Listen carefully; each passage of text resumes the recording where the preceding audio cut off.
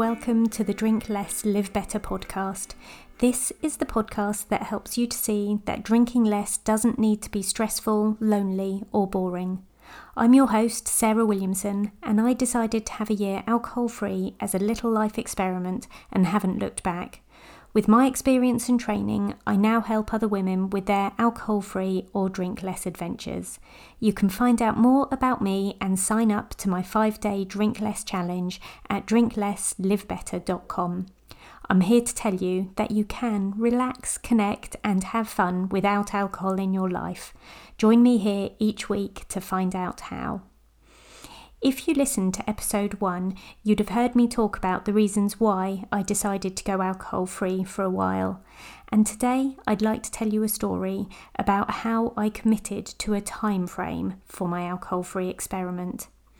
As I have an interest in personal development and have spent many years as a coach and mentor, I know that there was something to be said for choosing a stretch goal or a length of time that was outside my natural comfort zone. I knew I could easily do a month alcohol-free. I had the evidence for that. I'd done successful dry Januaries and sober Octobers in the past.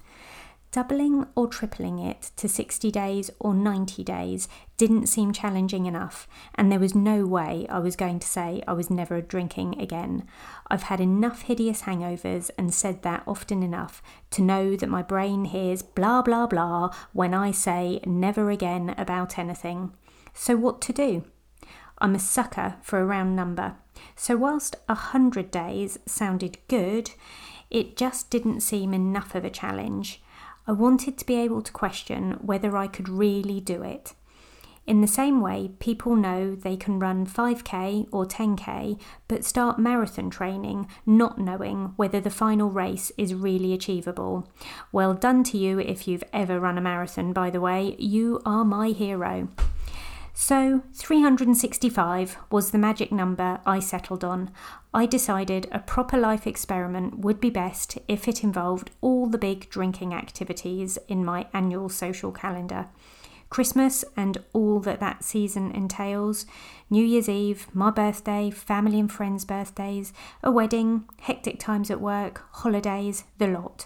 That was it, 365. My decision was made.